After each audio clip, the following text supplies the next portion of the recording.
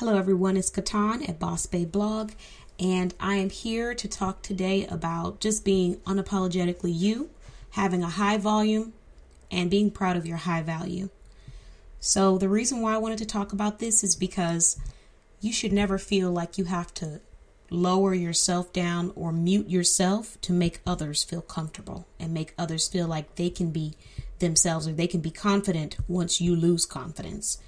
And I want to say this because if you're one of those people who are out there excited, driven, passionate about your dreams, your goals, your businesses, and you find yourself around someone who seems to have an issue when you express yourself and when you get excited about what you love, it may be time to find some new company, because there's no reason why you shouldn't be able to be excited about how amazing you are and what you've accomplished. And there's no reason why you shouldn't be able to just be happy. I can't tell you how many times I've been around people who just have a low vibration, a low energy, and they're not as confident.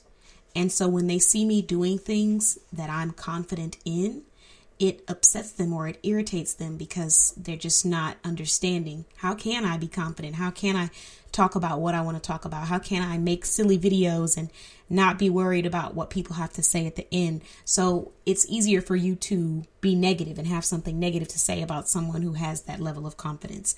But I just want to remind everybody that whatever you're doing, continue doing what you're doing and be proud of it. And note that you're not too much. You're not too much.